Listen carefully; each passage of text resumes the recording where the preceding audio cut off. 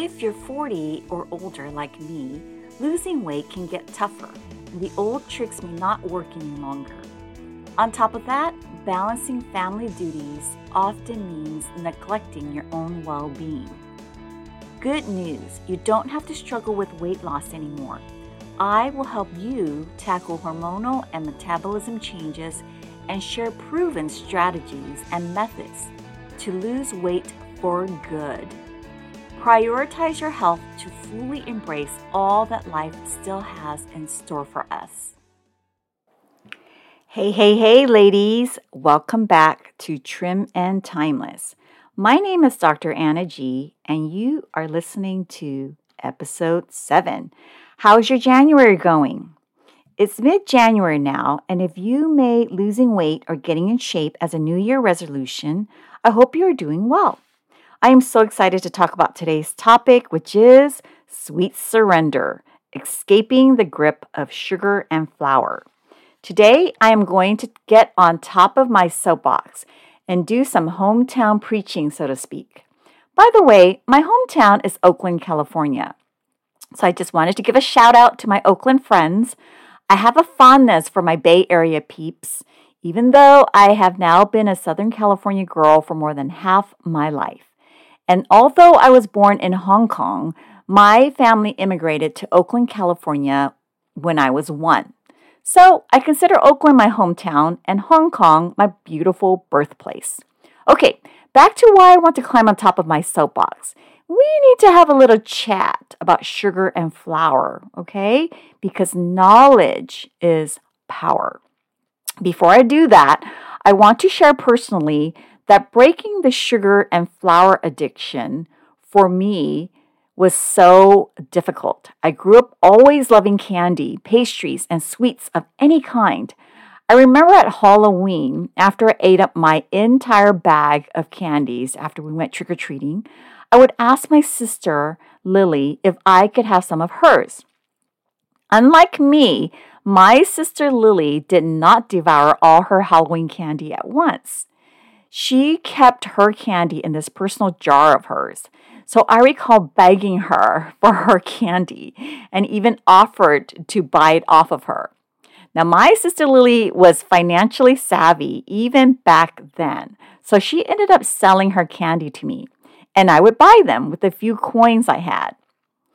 Anytime my parents brought home sweets of any kind, especially the sweet Chinese buns from those Asian bakeries, I remember my eyes would light up and I would run and devour them.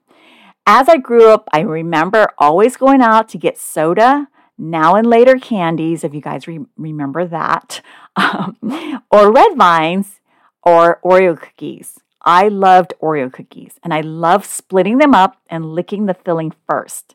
I always loved cake. I always wanted the biggest slice of cake, number 1, but also the one with the most frosting on it. I loved ice cream. My favorite would be strawberry cheesecake ice cream or any ice cream with caramel swirled through it.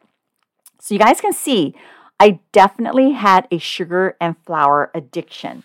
So when I first started to learn how detrimental sugar and flour was to my health, because it causes inflammation in the body and it dries up the insulin in our bodies, I still couldn't stop. I tried to stop, but I didn't know how to. Even as a full-grown adult, I still had a craving for sugary, sweet stuff. I know some people that tell me that as they grew older, they didn't like sweets as much. That was not me. For sure, I had a sweet tooth. And I wanted so badly to break my addiction to sweets. I knew what it did to my body, but I just didn't know how to stop it.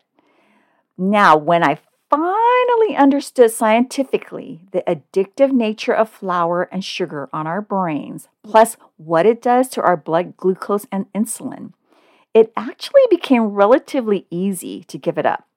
I was incredibly shocked that I could give it up without white knuckling or with major willpower. And that is why I feel you need to know it as well in order to help you break the vicious and addictive cycle if that is you as well. In this episode, I will focus largely on the addictive aspect of sugar and flour. In the next episode, I will focus more on the effects of sugar and its effects on insulin. Let's talk about why we would want to stop eating sugar and flour in order to lose weight. Did you know that sugar and flour are such concentrated foods that give a concentrated dopamine response in your brain? So what is dopamine? It is a neurotransmitter made in our brain, and one of its roles is to act as the feel-good hormone. It gives us a sense of pleasure. Dopamine is a part of our reward system in our brain that, from an evolutionary standpoint, think Darwin, rewards us as we are doing things that we need to do in order to survive, such as eat, drink, and make babies. Our brains are designed to seek out behaviors that release dopamine in our reward system. When we are doing something pleasurable, our brain releases a large amount of dopamine. So, because our brain has registered that something felt good, we continue to seek more of the feeling. That is why sugar and flour are so addictive. They trigger the release of a large amount of dopamine into our brain, which gives us the feeling that we are flying on top of the world and we want to repeat that experience, right? Just like when we go to Magic Mountain to ride roller coasters. It's like we feel so good. It was so fun. It was such a high that we want to run back in line and get on that roller coaster again. So back to the sugar. However, the fact that processed foods are so artificially concentrated and condensed with sugar and flour, they cause an unnatural and excessive amount of dopamine release in our brains. Our foods have become highly processed and highly addictive. If we think about how things occur naturally and then compare them to how we concentrate them into a huge hit of something at once, we can see how these things that give the biggest dopamine hit are the most profitable, most lucrative sellers. For example, cocaine is concentrated coca leaf. Pornography is concentrated sex. Facebook, Instagram, TikTok are concentrated connections. And sugar and flour are concentrated foods. Things that used to be a natural and powerful conditioning trigger are now a false pleasure, giving us a concentrated dopamine response. So the more we eat flour and sugar, the more the desire and craving for these foods is enhanced. The more dopamine that gets released in the brain, the more our neural receptors downregulate to accommodate it. What this means is our brain reduces the number of dopamine receptors, which is thought to result in a diminished reward response and a higher tolerance to the addictive substance.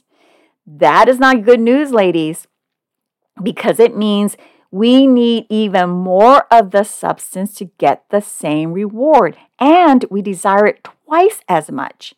This drives the vicious cycle of overeating, weight gain, and more overeating.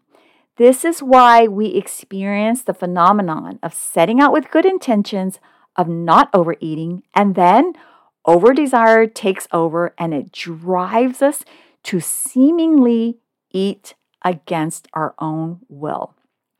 Our brain's job is to seek pleasure as a survival mechanism.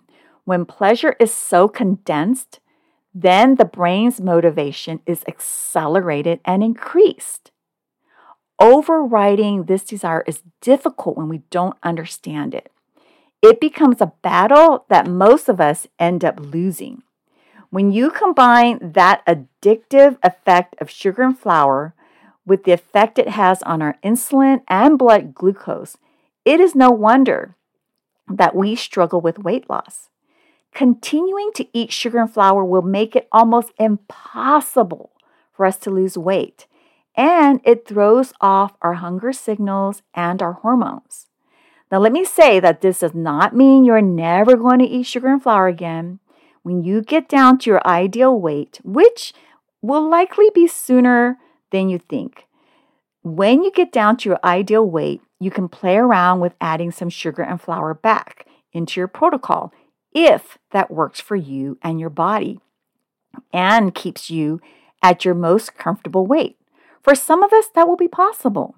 For some of us, that is not possible, which is actually okay with me since I don't need flour and sugar to live my life. My body certainly doesn't need it.